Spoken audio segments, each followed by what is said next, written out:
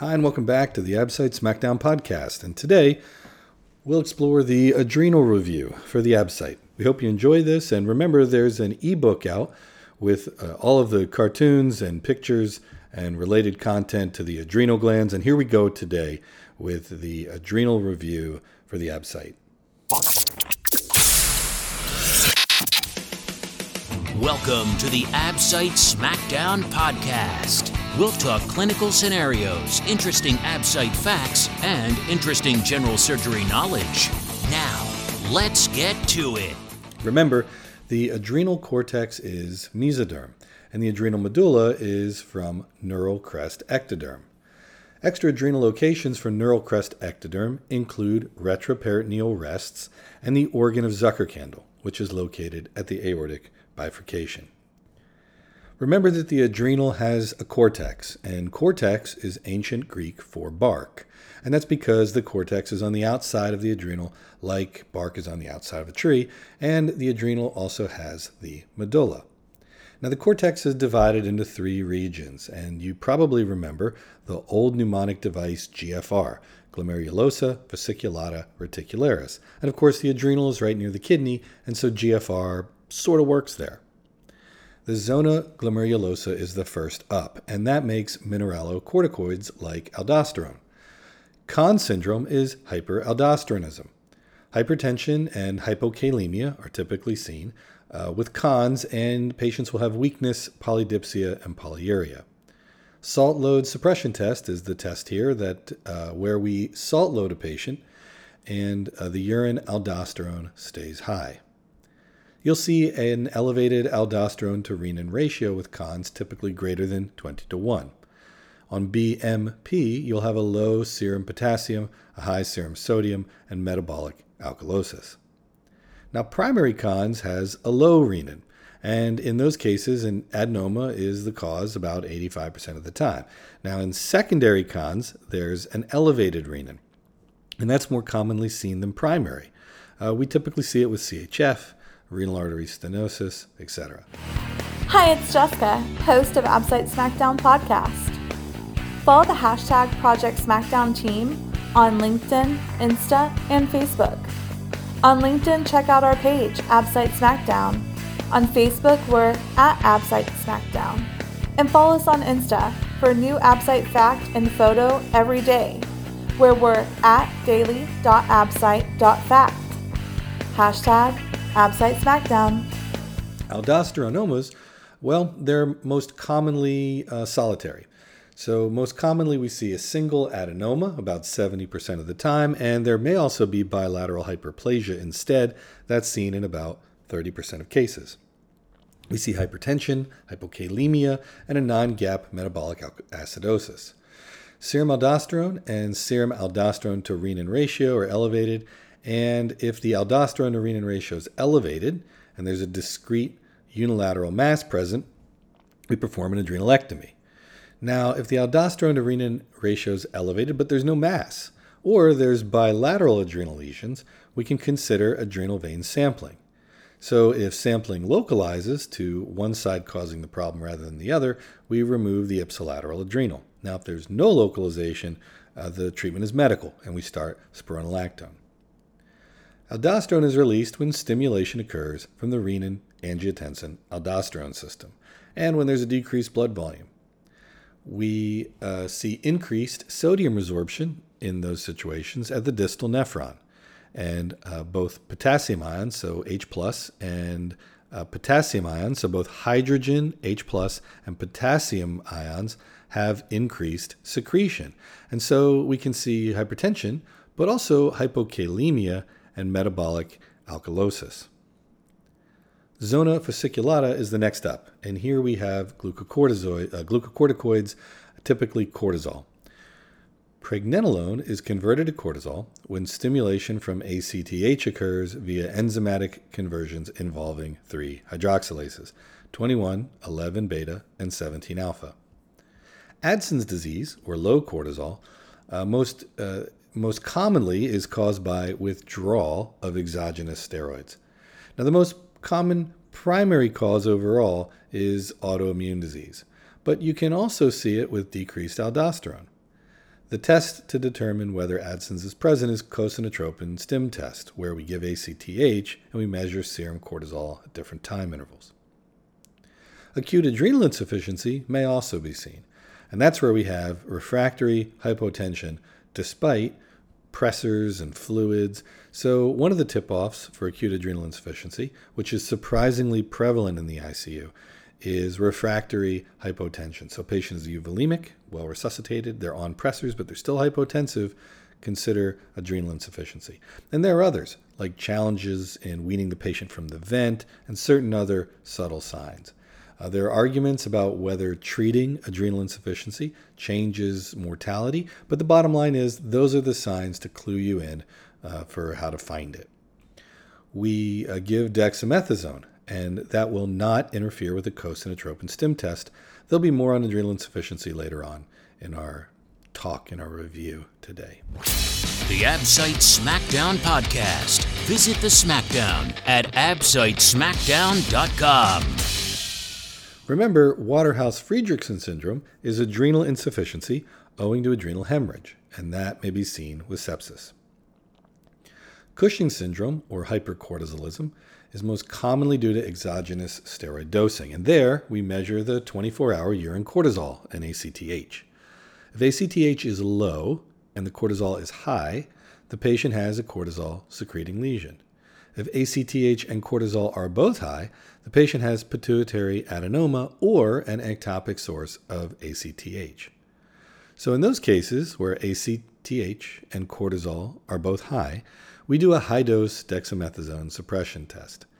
If the urine cortisol decreases, the patient has a pituitary lesion. If it doesn't decrease, there's an ectopic ACTH source like small cell lung cancer.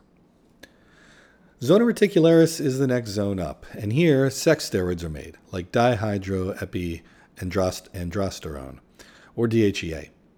This results in the eventual production of testosterone, and that can come from DHEA or 17-alpha hydroxyprogesterone. Remember, the adrenal medulla is the next step up, or deeper, and the adrenal medulla has chromaffin cells where endogenous catecholamines are produced, and these are produced from tyrosine. So the amino acid tyrosine plays a central part in the pathway to create endogenous pressors. The pathway is typically tyrosine to L-DOPA, to dopamine, to norepi, and then finally epinephrine. Tyrosine to L-DOPA is the rate-limiting step, and that's controlled by tyrosine hydrolase. PNMT, or phenylethanolamine and methyltransferase, is an enzyme that converts norepi to epinephrine, and that PNMT enzyme is only found in the adrenal medulla, so that's the only place this can happen. Typically, byproducts including VMA, or vanillyl-mandelic acid, and homovanillic acid are made in this location. And in the adrenal medulla, monoamine oxidase, or MAO, is the enzyme that breaks down catecholamines to form VMA and homovanillic acid. There are certain key anatomic findings about the adrenal also. Remember, the adrenal is supplied from three locations via the middle adrenal artery, and that comes from the aorta, the superior adrenal artery, typically from the phrenic, and the inferior adrenal artery from the renal artery. Now, these are all highly variable, but that's the typical setup. The Absite Smackdown podcast is based on the best-selling review book, Absite Smackdown, the only Absite review with an entire video review course included.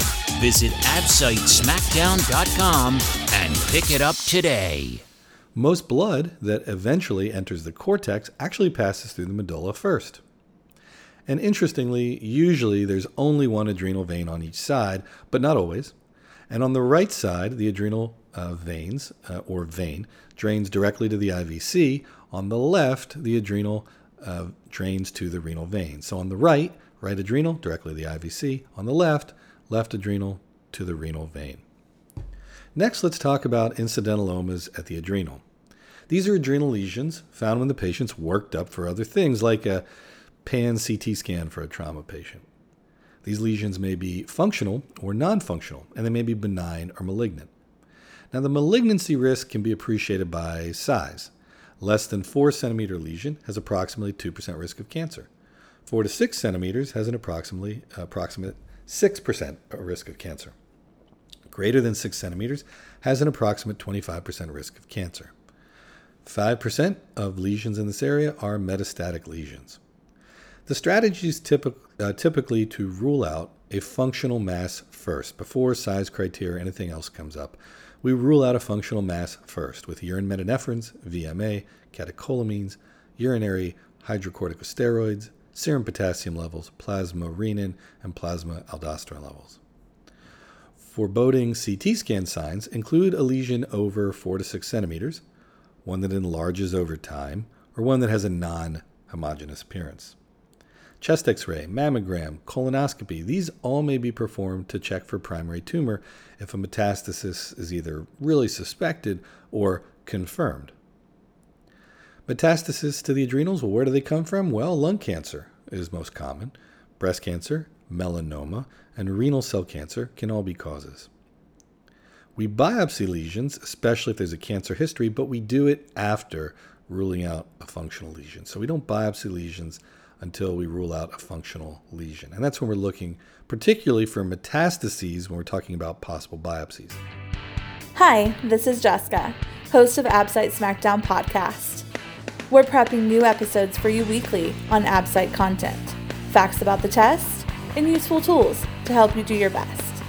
Visit absitesmackdown.com for the latest and best tools today. Now, non-functional lesions over 4 to 6 centimeters, we really just remove those owing to cancer risk.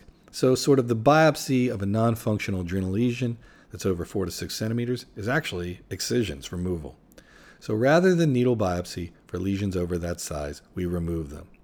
The use of the laparoscopic approach has been decreasing the size criterion when it comes to addressing these lesions by excision. So as laparoscopy becomes more and more popular for these, the size criteria we use to take out non-functional lesions has been coming down. Now, if you decide to follow an incidental adrenal lesion over time rather than resect it, repeat imaging every 3 months for the first year, followed by yearly thereafter. Next up, let's talk about congenital adrenal hyperplasia. This is most commonly due to lack of 21-hydroxylase.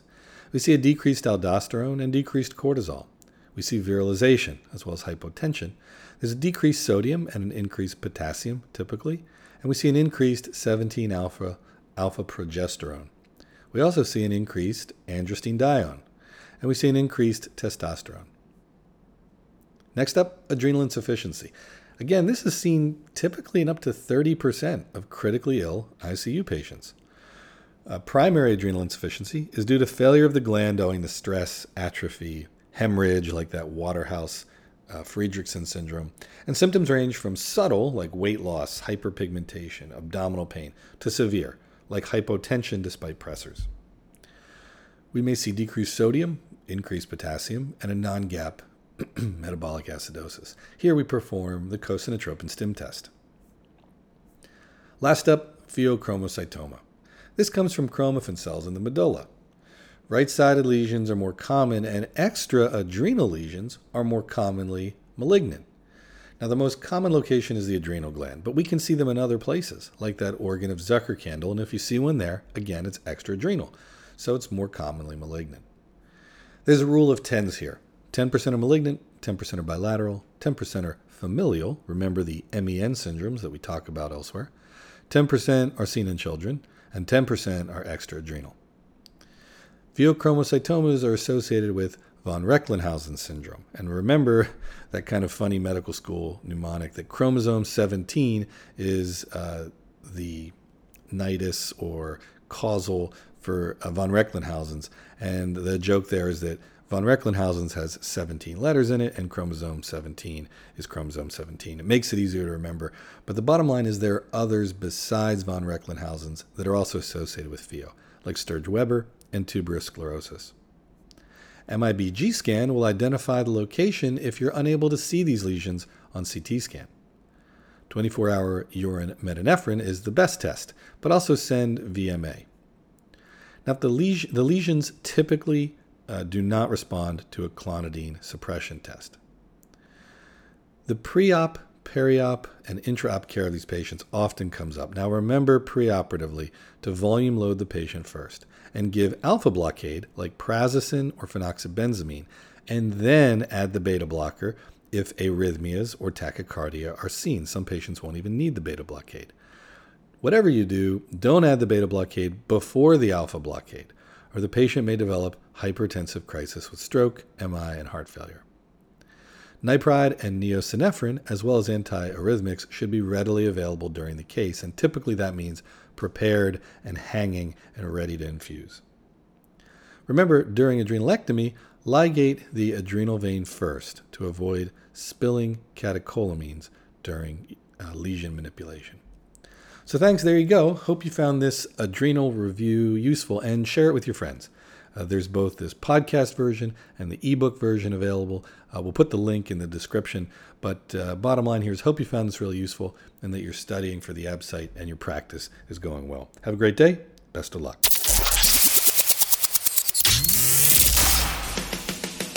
Thanks for listening to the Absite Smackdown podcast. Visit us at absitesmackdown.com for more great Absite facts.